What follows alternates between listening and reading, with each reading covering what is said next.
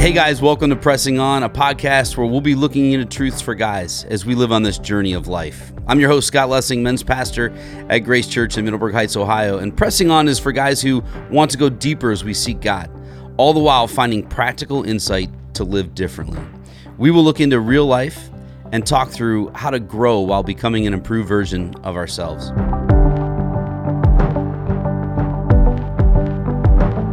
Well, today we're going to be talking about a topic that we're all called to, many of us desire to do, yet for many reasons we struggle to live this out. As we're always pointing each other to become a better version of ourselves tomorrow, this is going to be a great episode to do just that. And it's actually a first for us because we're on location. We'll be talking about where we're at in just a minute when we introduce a big surprise. A big surprise. Big surprise. Yeah, we drove a long way. Did you fly here, Chris, to get here? I took the RTA. Well, I promise that today is not going to be a guilt trip. Just to go out there and do something. That's not what we're going to be doing. We're going to be talking about getting in the room and what that means. But before we do, I'm extremely excited to introduce Jordy Vickery. Hello. Chris Meekins. Oh, yeah. That's it? That's all I got. All right. And me, Scott Lessing. We're going to be talking through how we can reach the community in super humble and selfless ways through building relationships as we simply love others really well. In other words, we're going to be talking about how can you simply get in the room in order to reach your local community, your regional community, but we don't want to do this alone. Not today. We're going to be talking with a guy who's impacted Greater Cleveland, what I would say is our regional environment, in ways that are really amazing. Paul has done an amazing job. He's hidden. I think he does a lot of working behind the scenes. And Paul Honeycutt is the site coordinator for Envision Cleveland, which is a parachurch organization through our denomination, the Christian Missionary Alliance. Paul, you and Lori have been married since 2003. You have 2 children, Riley and Hudson. Envision Cleveland believes that every person matters. By empowering neighbors, we can strengthen neighborhoods. Before we dive into what it means to get in the room, Paul, and how this impacts our local and regional communities, tell us a little bit more about yourself and Envision Cleveland. Yeah, so I grew up in North Carolina, in Winston-Salem. I am a Tar Heel fan. I don't pull for Duke at all. But met do you watch race car driving? I do. I missed the Talladega race yesterday. I was pretty upset. I was doing a Bible study and a meal at my house. So. I watched that movie, with Talladega Nights. Yeah, that's not real NASCAR, but it's a funny movie for sure. Met my wife at Tacoma Falls College. Both were studying cross-cultural studies there with hopes of serving overseas one day. Really had a passion and a heart for Burkina Faso, West Africa, working with young people, using all kinds of ways to engage people there through gardening, through sustainable development, and just continue youth work. But our journey took a little bit of a turn. We had our daughter Riley, who was born 24 weeks, so really premature. And we thought that was going to be the end of it. She was premature, she was growing, she was doing well. But after about 2 years, realized that she had cerebral palsy. And so our son was born, Hudson, which is kind of Riley's little brother, but acted as an older brother, really pushed her to develop and grow. But after a number of years, realizing as we served in Wyoming that our dream and hope of going overseas was probably not going to happen because of the resources that we needed to take care of Riley, and just that Burkina Faso just didn't have the medical care that she really needed.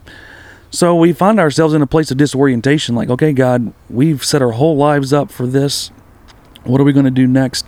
We had always been involved in youth ministry and missions coordinations for churches, but an opportunity came to start an Envision site. And the location was Cleveland, Ohio. And so super pumped, like, okay, this is what you have for us, Lord. And you had never been to Cleveland before? I had served right outside of Cleveland, about 25 minutes south in Hudson, Ohio, as a youth pastor missions coordinator. Is that why you named your son Hudson? No, my son's name was after Hudson Taylor, one of the famous missionaries, Hudson Taylor. Got it. Cool. See how shallow you are, Scott? Well, the See crazy how thing, deep this guy is that we got here? the crazy thing is that he thought that the town of Hudson was named after him. 'Cause he was so little when we moved That's here. awesome. Hudson's Of course. Cleaner, Hudson's Restaurant. So it was a huge joke while we lived there. But the reality is that we were invited to come and consider being an Envision site coordinator in the city of Cleveland. And it was the director that came to us and said, this is Paul and Lori's chance to be missionaries. And for us, that came full circle because we felt like that we missed God's calling. Like, you called us to go to the farthest parts of the world in Africa, but he had us in Cleveland, Ohio. And it's crazy because of my first closest friends that I ever made in Cleveland were from Burkina Faso in Congo. Wow. So the Lord knew, like, That's crazy. I didn't make a mistake. Your calling was to love people. And so the city of Cleveland has been that place that we now call home, and we serve those from overseas, but also people right in our backyards that have been native to Cleveland their whole lives. So tell us a little bit about Envision Cleveland and what that is, what we're doing, where we're sitting right now. You can hear cars in the background and maybe the birds. Like, what are we doing here? yeah, so one of our strategies is we want to engage people, we want to educate people, and we want to empower people. Like you said before, that empowered neighbors strengthen neighborhoods. The reality is this city has people usually know we have okay sports teams. That's kind of what we get in the news for. It's either we're really bad, or LeBron came and won a championship, or now the Browns are doing well. And the negative part is, it's a mistake on the lake. It's these neighborhoods are not worth it. There's all these people in the hood. There, all these kind of things. But the reality is that there's neighborhoods full of people that maybe never had access to the gospel. And crazy enough, it's in Cleveland, Ohio. And you would say, well, no, they have access. Well, some people don't have access. I've been in places in the neighborhood where they won't even take the Lord's name in vain. They won't even say Jesus Christ as a cuss word. And I'm like, I wonder why that is. Well, some people have never heard about Jesus. That's crazy. I remember a young girl one time, she came up to me, and she came to one of our camps that we did. She went home and told her mom, and one of our church planters, Will Henderson, was overhearing, and she came to her mom. She goes, hey, we heard about this guy named Jesus, and he did all these things, these miracles. And she was 12 years old. Never heard the name of Jesus. That's incredible. Opportunities in Cleveland. So we said, hey, where's some of the toughest neighborhoods we can go to? And today we're sitting in a place called Mount Pleasant, a neighborhood that has had really good things that have happened here, but in the later days it's just a tough neighborhood. It's almost been forgotten by the city, and there are lots of things that go on here that are really tough, but there's still neighborhoods full of people that want good. They want good neighborhoods. They want hope that maybe hasn't been given to them very well. So we're sitting in a greenhouse today, and we found that... And it's hot. It's hot, for And sure. It's sunshiny, bright. It's like Florida, Chris. It's You like love Florida. It's like Florida. Without the tan. Yeah, so it's also going to be the home of our new vocational center, where we're going to be able to bring in the trades, construction, mechanics, culinary skills, and be able to bridge the gap and give access to people that maybe haven't had a chance to do that. And if people want to, look you up, envisioncleveland.org is your website, and it gives us so much information, not only your mission and vision, but just what you guys are doing, who you are, where you're located. But if we were to say your mission is to strengthen communities one neighbor at a time, your strategy is to engage, educate, empower individuals to lead change in their neighborhoods, that could be any neighborhood, really, right? Like your local neighborhood. But I would say that for our denomination, you're more of a regional neighborhood for us, a regional community that a lot of people can come and help you rebuild this area. And so it's really seeking to transform Cleveland, not just one small little area. It's really bigger than that, isn't it? Yeah, and that's one of the unique things about Cleveland is that, we always want people to come and join us, arm in arm to do things, because there's tons of needs here. But the reality is we hope that your experience here, whether it's a one day or a consistent coming once a month, once a week, coming for a week-long trip, that will be reproducible, that you recognize that when you go home, even though your neighborhood may not be beat up like a Mount Pleasant neighborhood, there's still people that are looking for hope, that you have an opportunity to learn from us in some ways, some creative, practical ways on how to love people and get in the room with people there in your neighborhood. Yeah, that's awesome. That's good stuff, man. Well, and what we're going to be talking about today is how can we reach our community, right? Either our local or our regional community. That's what our podcast is all about, is making us, a better version of ourselves tomorrow. And, Paul, you and I have known each other for a while, and I love what you do, not just here, but the passion that you have, and it really inspires so many of us to say, I want to do that either with you, or I want to do that locally in my life, in my circles of influence. And you've inspired me a lot over the years, and so that's why the Lord put you on our hearts to bring you in, and really we're coming to you. We're on location, like I said. How can we reach the community in super humble and selfless ways through building relationships as we simply love other people really well? Like what do you see in the scriptures? When we were preparing for this, you brought this up. What do you teach? Or maybe Paul did, What do I you don't teach kids? What do you teach junior high kids? Yeah, in high school? well, I think a lot of times if you tell someone to serve Jesus, or if they think I'm going to serve Jesus, they think of, I'm going to get involved at my church. I'm going to do the children's ministry. I'm going to raise my hands during worship or things like that. And those are forms of serving God. But I think what's interesting is there's this passage in Matthew 25 talking about kind of this final judgment moment, this culmination, right?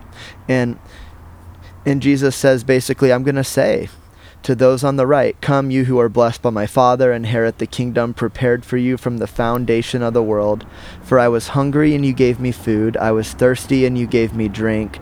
I was a stranger and you welcomed me. I was naked and you clothed me. I was sick and you visited me.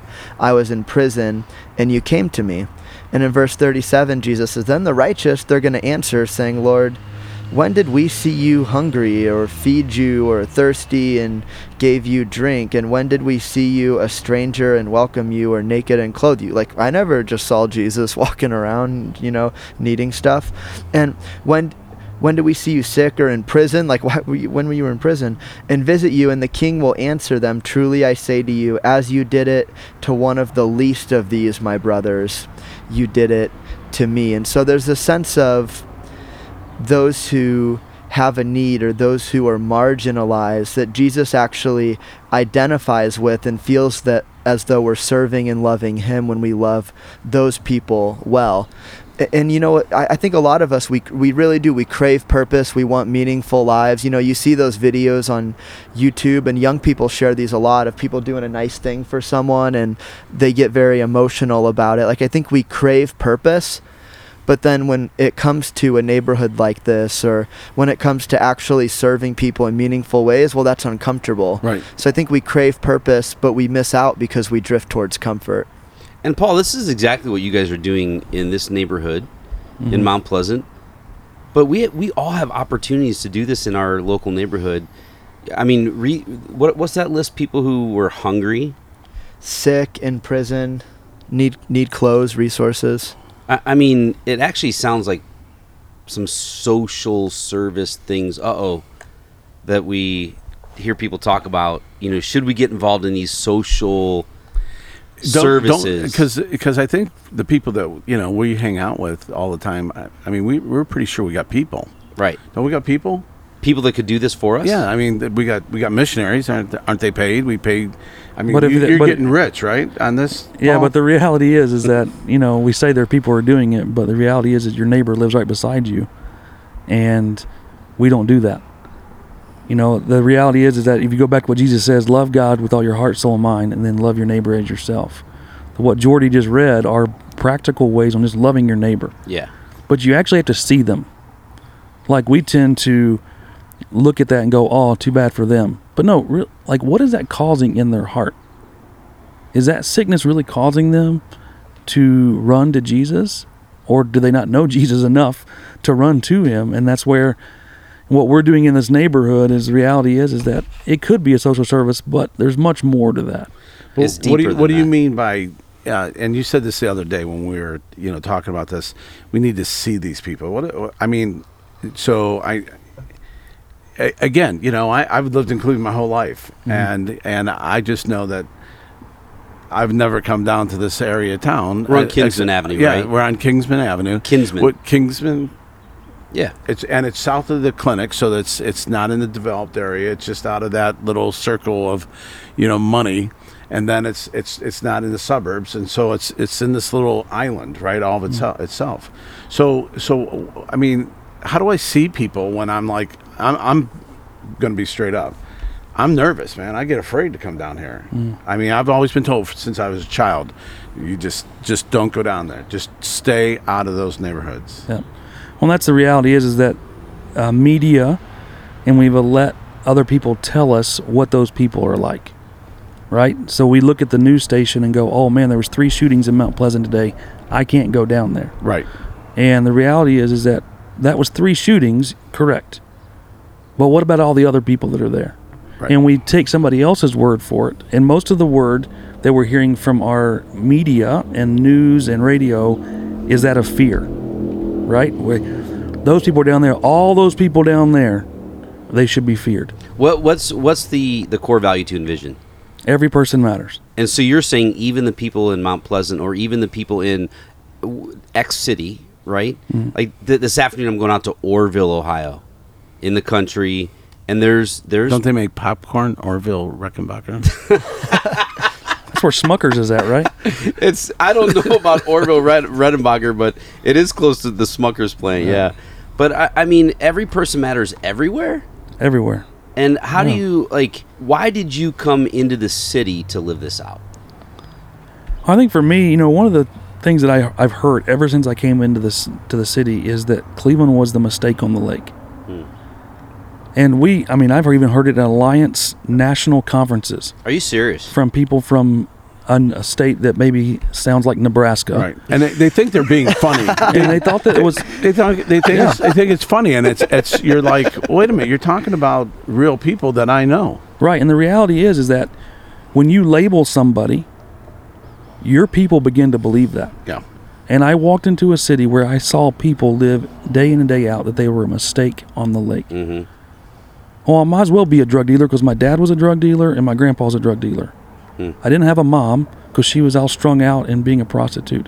So I guess I'm going to do the same thing. Yeah. But am I being stupid? I mean, and again, am I being stupid for putting myself in a position that I don't even know if I'm being received or rejected? I mean, it's so foreign to me. I mean, how does a guy like me that's, comfortable make that swing to saying it's okay to go down there? I mean, it's and the reality is I just showed up.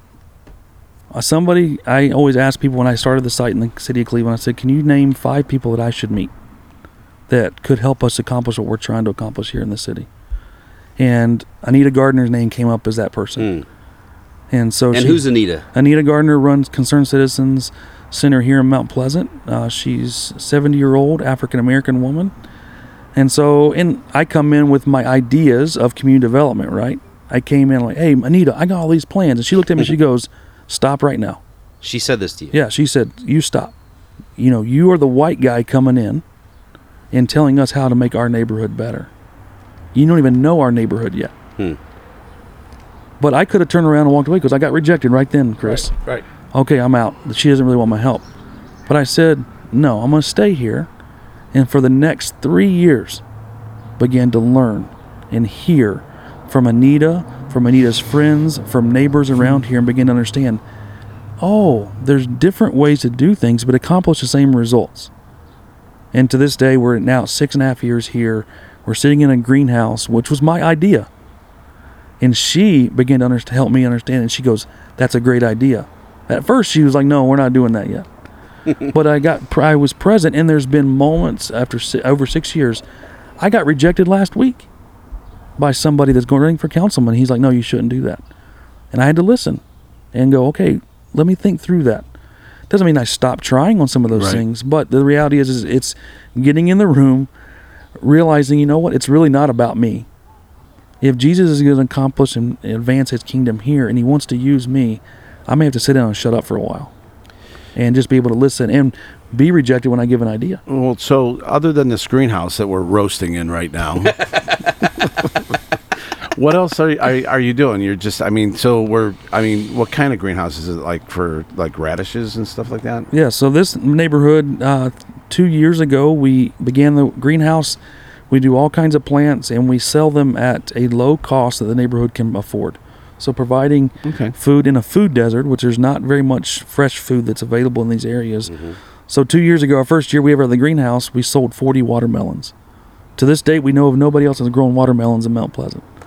But it's something different. It's something new. And the guy that runs this, his name is Paul Ewing. He's a guy from the neighborhood, and he helps me grow everything here. And what's across the street? And across the street, we are doing a vocational center that will be teaching vocational training through trades, through culinary skills, mechanics skills, but being a place where people come and learn. But through all of that, the gospel is being threaded through that, everything that we do. And how long do you see that happening? So we're talking to guys that are electricians, plumbers. We got a couple of pastors, but or guys like me who love to do gardening, and I grow all my own plants by seed, which I can help you, right, and grow stuff for you. Yeah. So we're talking to those kind of people. I mean, are those the people that can make a difference? And will they be received if they come down here and say, okay, I'm going to teach electrical or something like that? Well, the cool thing is that because we've been here for 6 years now, we've earned all the credit. So people that are with me and with my staff are well loved and well received here. You don't even have to you don't have to do all the hard work of just getting into the neighborhood. We're already here, and people know us, and they know our partnership with Anita Gardner and Concerned Citizens. So we have people here every third Saturday of the month doing a work day. We had 25 people. A handful of people from Grace have been here that have helped with electrical work or even just pulling nails. And it can be as simple as that, just doing a mediocre task. It's needed here because we're renovating this building. So envisioncleveland.org, if somebody is feeling right now like, I could do that, once a month, the third Saturday of every month, even if, I don't care what church you go to, if you're regionally somewhere close to Cleveland, they could get involved and they could sign up to be a part of that. And so envisioncleveland.org, they can do that. Chris, why doesn't the church rise up? Why don't we do more of this? Why don't we say yes to more things like this, or even just in our local community? Why don't we, especially as guys, why don't we do this? Well, I think first thing is we're afraid to walk in the door. I think we're afraid we're going to be rejected. I think the list is long. I'm just thinking 5 things at one time. But I think for people like the people at Grace Church, it's difficult because they're thinking there's someone paid down there. There's missionaries down there. We send money down there. It's all being taken care of. We got the youth group going to sow mulch or something like that. I mean, isn't that for other people? So they don't need me. I don't think they need me. And I think that's the scary part where we think, older Americans that are a little bit more comfortable, we can throw some monto at it. I mean, that's what we do. Yeah, don't I tithe?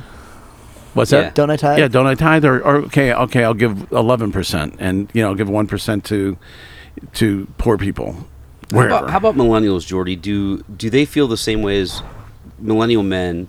Do they feel the same way as what Chris just said? Yeah, I'll try to. I think that millennials are actually very into these different causes. I think where our generation struggles is what's actually meaningful help. I think we're very good at the social platforms, like awareness, sharing stuff, things like that. I don't think you find a lot of giving of resources from our generation as much, but I think you get a lot of lip service for sure. But I think we struggle. How do you show up? Are we actually in the room either? Do you think that the youths it's more peer pressure to get them down here, where they're like, hey, we're going down there as a group, and so peer pressure is probably more than a spiritual pressure? Youth are every time we do any kind of serving in the city, there's kind of students who are just on fire for the Lord and have a heart for that and show up. And they trust you guys that you're going to take them somewhere where it'll be good for them. Yeah. And so we typically don't have trouble getting students involved in that. I will say, for your average kid who's maybe just getting into Jesus or church, if you have a trampoline night and then a service project next week, I mean, you can guess which one's more popular, but a Right. lot of that's parents too. I find that overall though, teenagers are very idealistic, and if you can sell them on a vision of we're going to serve and help these people, they're pretty willing to give their time. Chris, I know that you have this thing that you do down in Florida. I know you don't want me to do this, but I'm going to make you talk about this because I think it's actually what we're talking about today. Getting in the room with people. You are new to Florida. You're new to this church called what is it? Bay Pres? My Bay Bay City? I always say Bay Pres. That's Tim Keller's what- The church. Bay City Rollers. Bay No. City Rollers. Isn't that a roller derby? No, that's well, that was a roller derby. Wasn't that Do you was know a roller band? derby? Wasn't that a Bay City? What church do you go to down there? I What's go it called? I go to a church called Bayside. Bayside. But so anyway, what do you do down there? You're new so down there. I don't know anybody. I'm like when Paul came here. I'm like I don't know anybody, and so I figured, well, where do I start? And I decided I'm going to start where the needs are the most, and there are a couple places. One is a place they have the Dream Center, and so but I don't like kids, so I did my That's not politically correct. Yes, I don't. It's not, I like my granddaughter, but and my grandson. But anyway, so they needed someone to open the door to be security. So I for 3 hours on Saturday, I opened the door, and I'm thinking this has got to be the biggest waste of my time. First of all, I'm doing nothing but sitting around watching TV all day long, so it's not a waste of my time. It's actually using my time wisely, and so I'm the security guard at after school daycare program. You're the bouncer. And I love it. I mean, I love it. And then I don't know anybody down there either. So as I meet people, my wife made up a card that has let's do coffee together.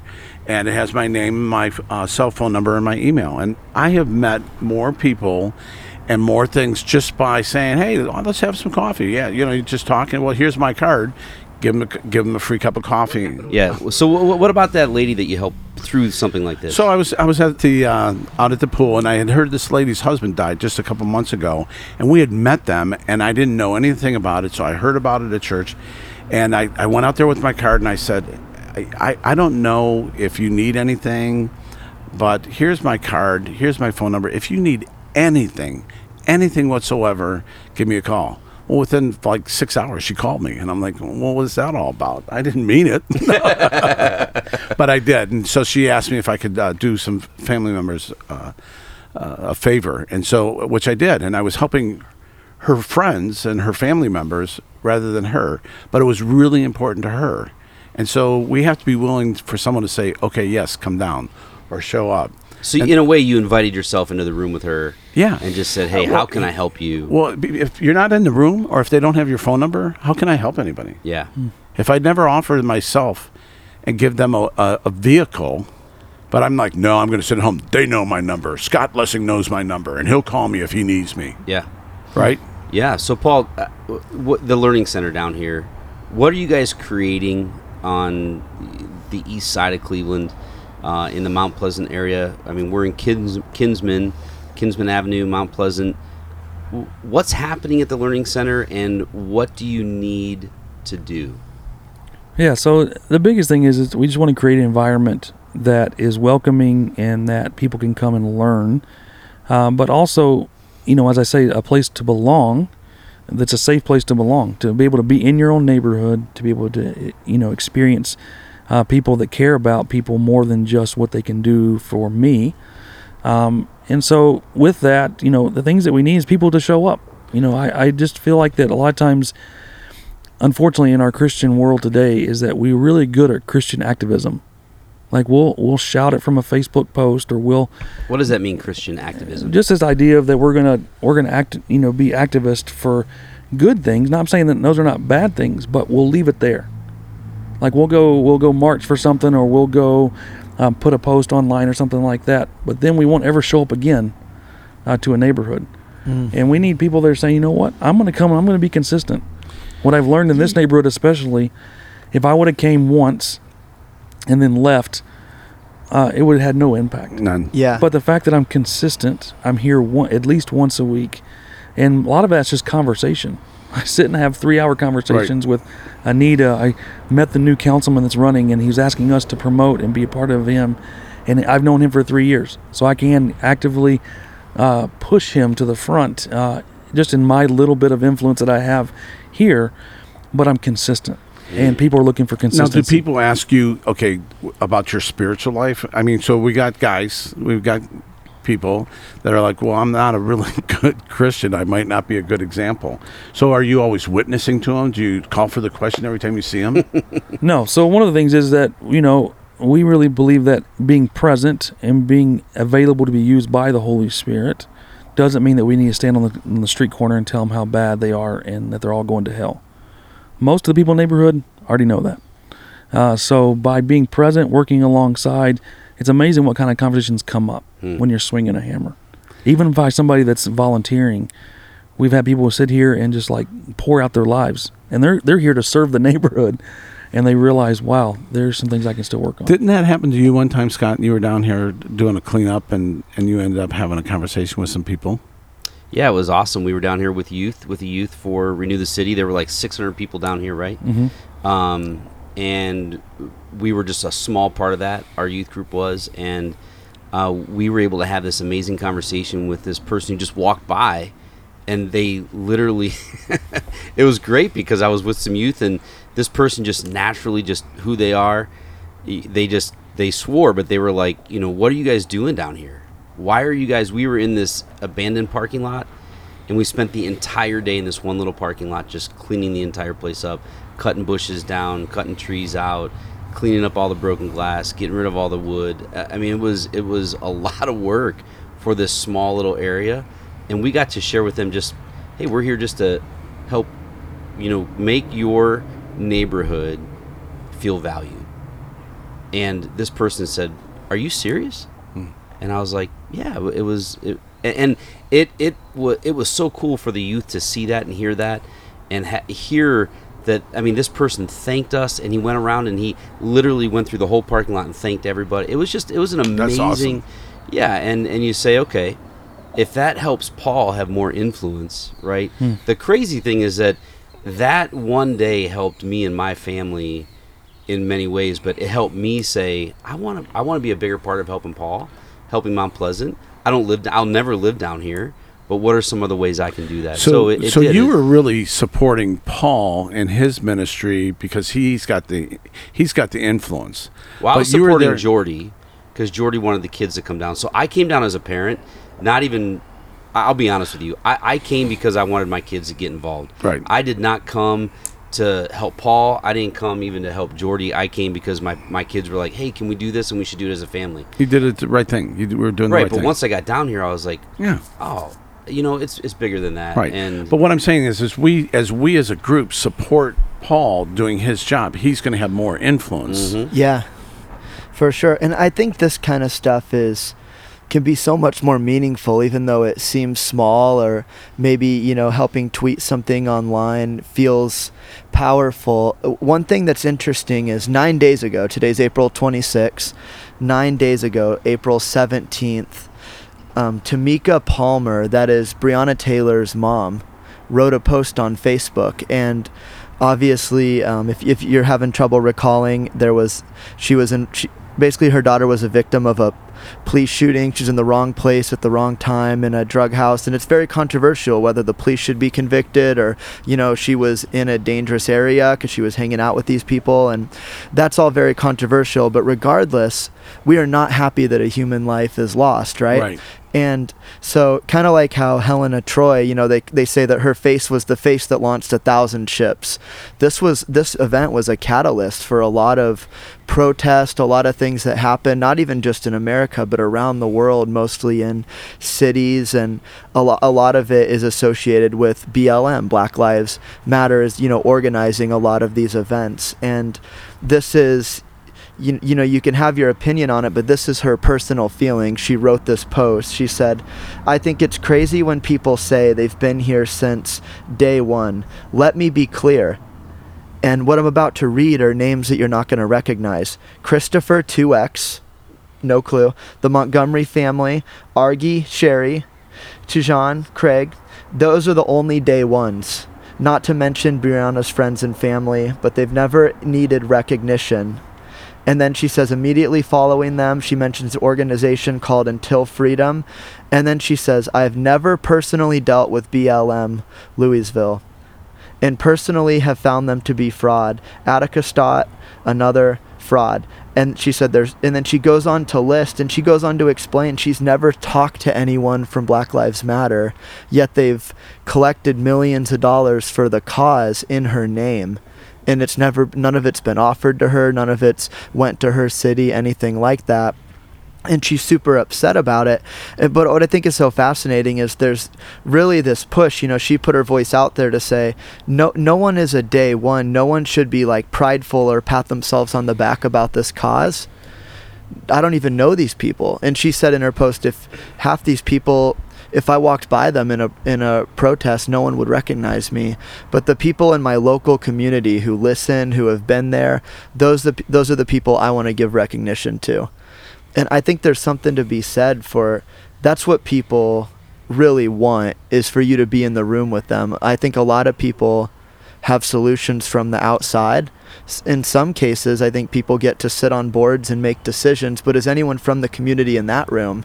And what they really need is people who are there, people like Paul, who say, yeah, like I understand, I've done life with these people, and I'm there for them. So let me clarify this and I don't need recognition. Yeah, from an old guy's point, is that, so what you're saying is that there's, after all the hoopla goes on, who's ministering to the people?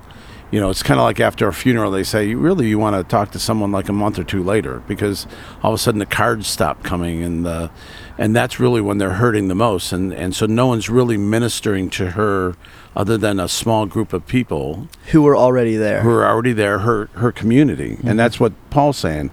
I want to be part of this community, because all the stuff, the world's going to keep on going. It's always going to be, crises and everything like that. But who's going to find out that someone's without food? And right. And the crazy thing is that we do that here in Mount Pleasant. And I think this is where the Lord has put us and given us a vision and a heart for these neighborhoods like Mount Pleasant, like Elton Avenue on the west side, Clark Fulton area. But the reality is if we all around this, even around this table, said, you know what, my neighborhood, I'm going to be present.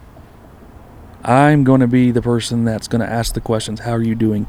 And not do it in a way of like, hey, how's it going, John? And you walk away quickly. Because you don't really want to know how he's doing, because that means it's going to take you to actually act upon what you've asked him. They may call you after you give them a card. Right. Say, give my friends a ride to the airport. So this is the tension, though.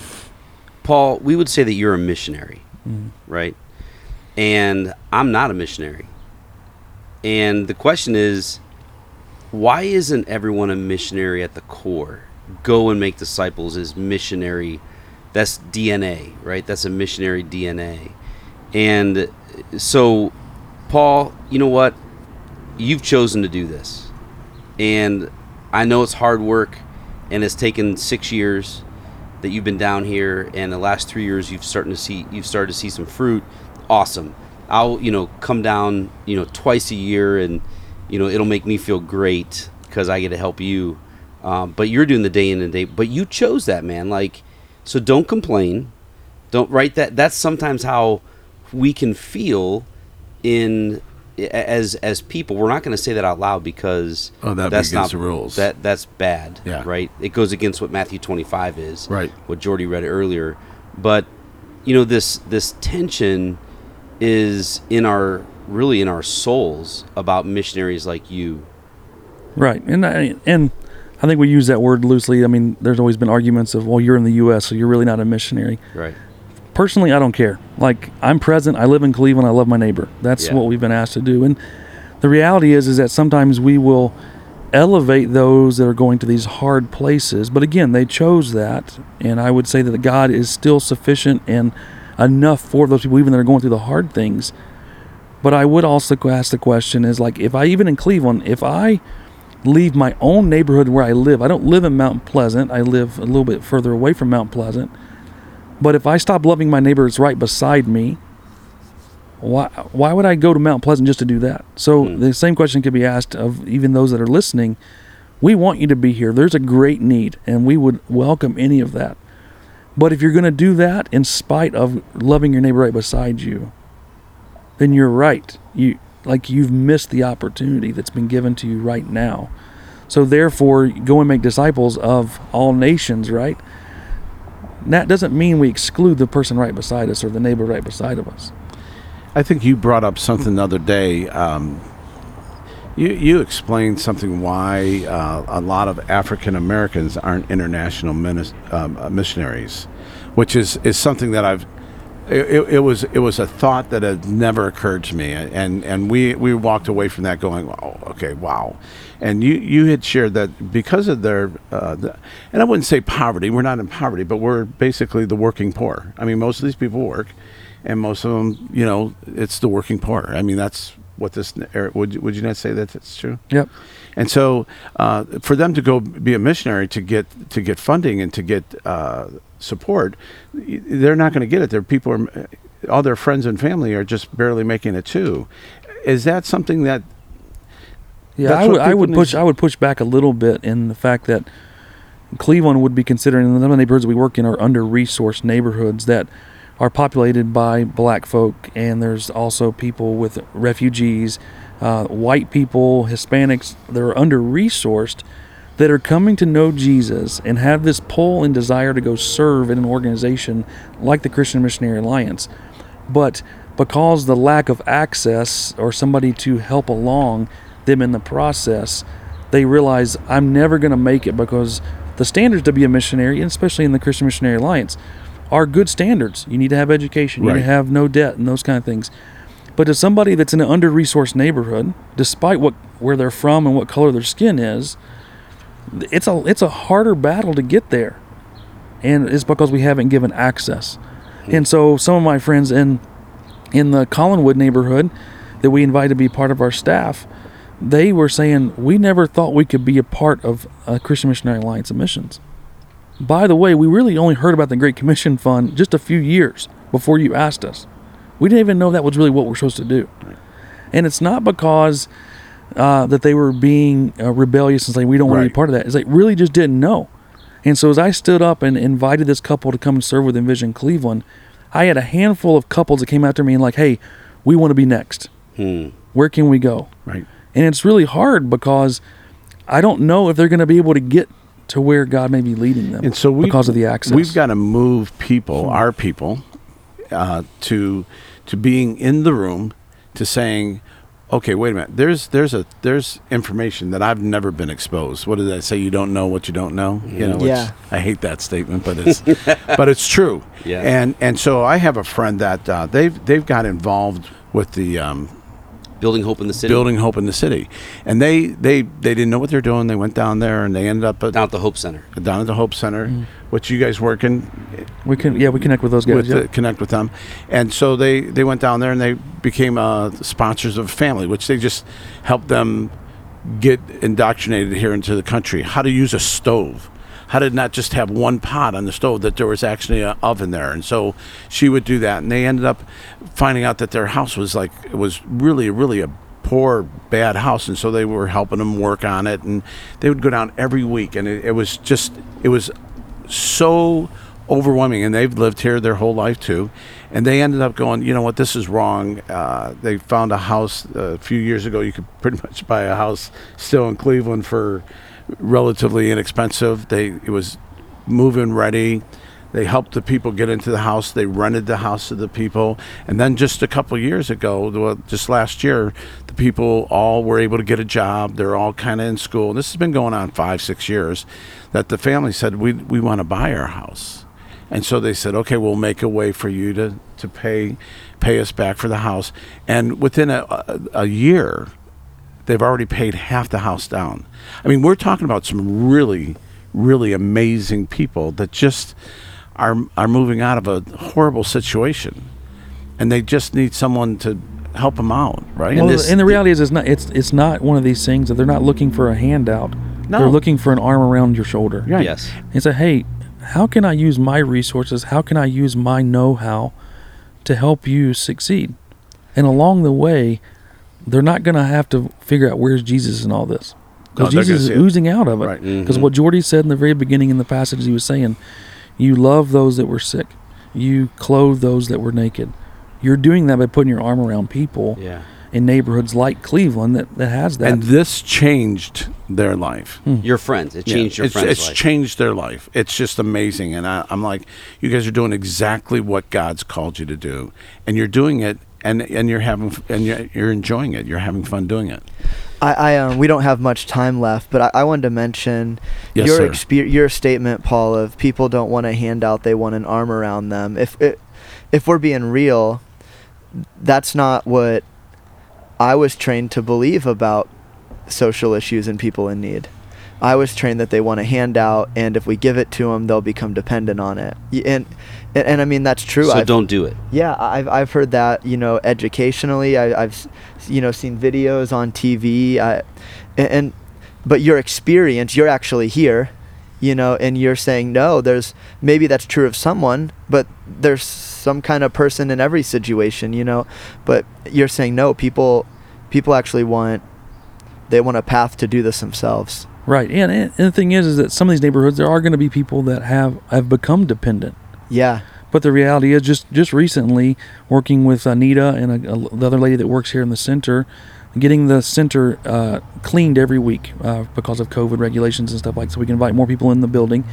And we have some very affluent ladies that are supporters, but also volunteer here.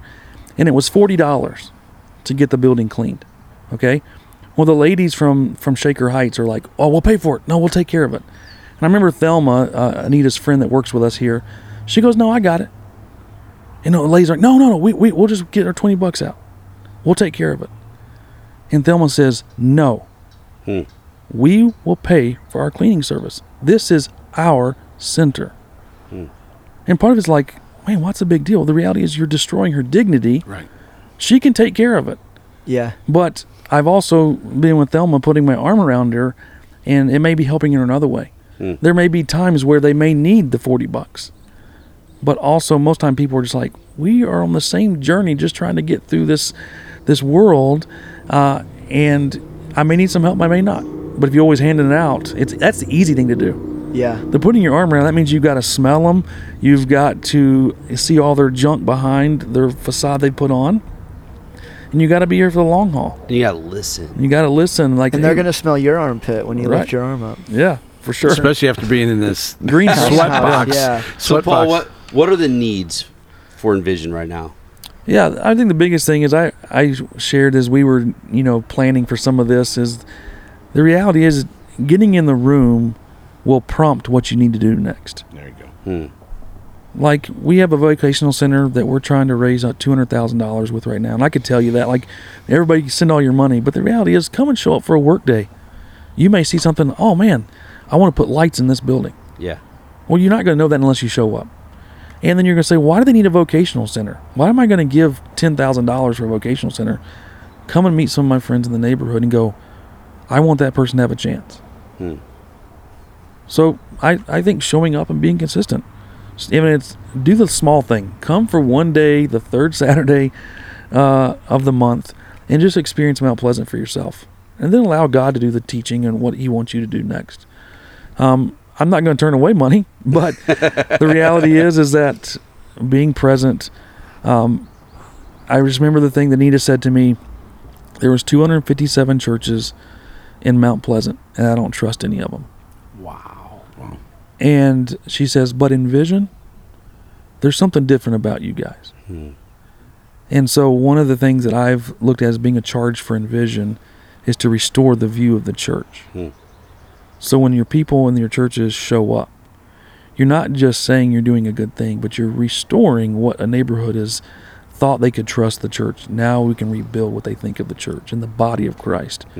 So presence is everything. Yeah, you can throw a lot of money because there's people that throw money to Mount Pleasant all over the place. And thank you for that. Yeah, and it's been a good thing. But being present and allowing the Lord then to show you what you need to do next.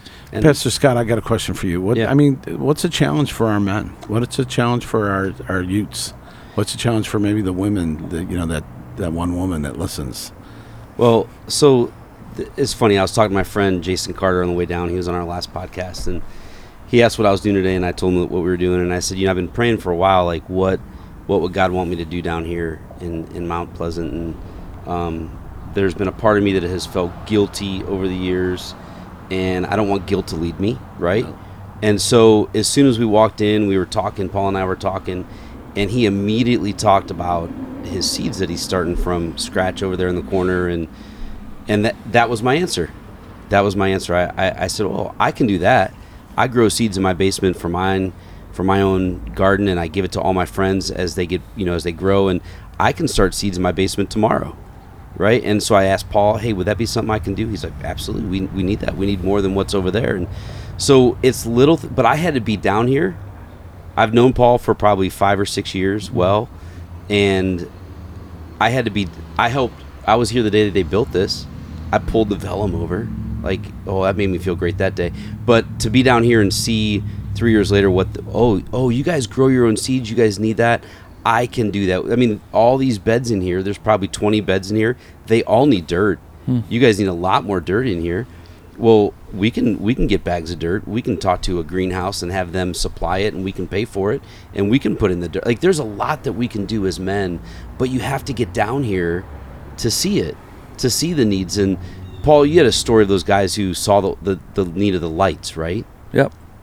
Yeah, going into our building, it's in renovation, and they're looking at what kind of lights you going to do in here? Oh, we can buy shop lights. A guy said, hey, what are you going to frame this place with?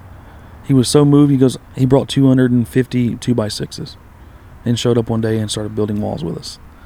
And so we have all these things that you can come and see and be invited. If you're interested in coming and seeing, May 7th, we're doing an open house, 5 p.m. to 8 p.m. We're doing a barbecue. You get great smoked meat. Oh, man. I'm flying in. Now Chris is in. I'm flying in. And a chance to see what we do here and meet some of the people that are in the neighborhood. That's awesome. The thing that I want to challenge the men is that there's that verse. Jesus left, the shepherd left the 99 to go look for the one. And sometimes we as a group out in the suburbs need to leave the 99 and come down and look for the one. Yeah. It's just one person at a time. Jesus left the comfort of heaven. Yeah. Yeah. Jordy, wrap us up, man. How does this all apply to Matthew 25? What you talked about earlier, and even talking about Chris's friends who they bought this house and they helped this family. What's the mandate for us? I'll say this, I think, just to sum it all up, let's live as though we have a God who left heaven, came down, got messy with us, got to know us.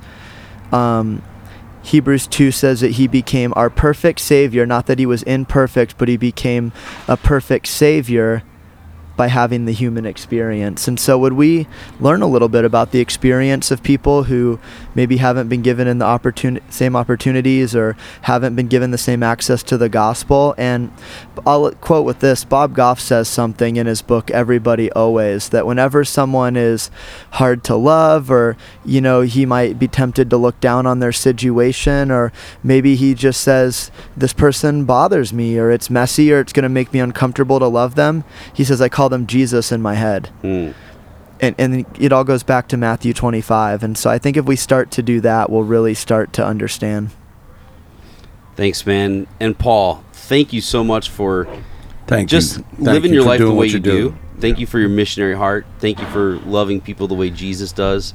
And thanks for letting us come down here and be a part of your life down here, and all the sounds and the smells and the feels of the greenhouse. It is really hot in here, but everything else, we really appreciate that, and just encouraging us to go and love others well, as they're building something next door to us right now. Yeah, they're unloading the truck. And God bless your wife too. Thank her for us, Lori. Yeah, that and your kids and that Hudson, that put up with you on all these years. EnvisionCleveland.org is a great, man, you guys are doing some amazing work, but more than anything, you are encouraging others to get in the game, to get in the room, and to love God and love others well. So, Paul, Thank you so much. Thank you. Thanks for having me. Chris, will you just pray over Paul and Mount Pleasant? I think we don't do this very often on the podcast, but I think it'd be a great time for that. Lord Jesus, we ask your power, Holy Spirit, we ask your wisdom and your control of the whole situation to take over, and take over this center, this greenhouse, take over Paul. Yes. Father, take over Paul as he represents you, and that he can say a word or two of love and kindness and generosity, but they would know him by his love. Lord Jesus, that they would know him by his love, that they would know Lori by their love, and we would represent you well. In Jesus' name, amen. Amen. Guys, until next month, may you become a better version of yourself tomorrow. See you next month, guys. See you next month. Bye.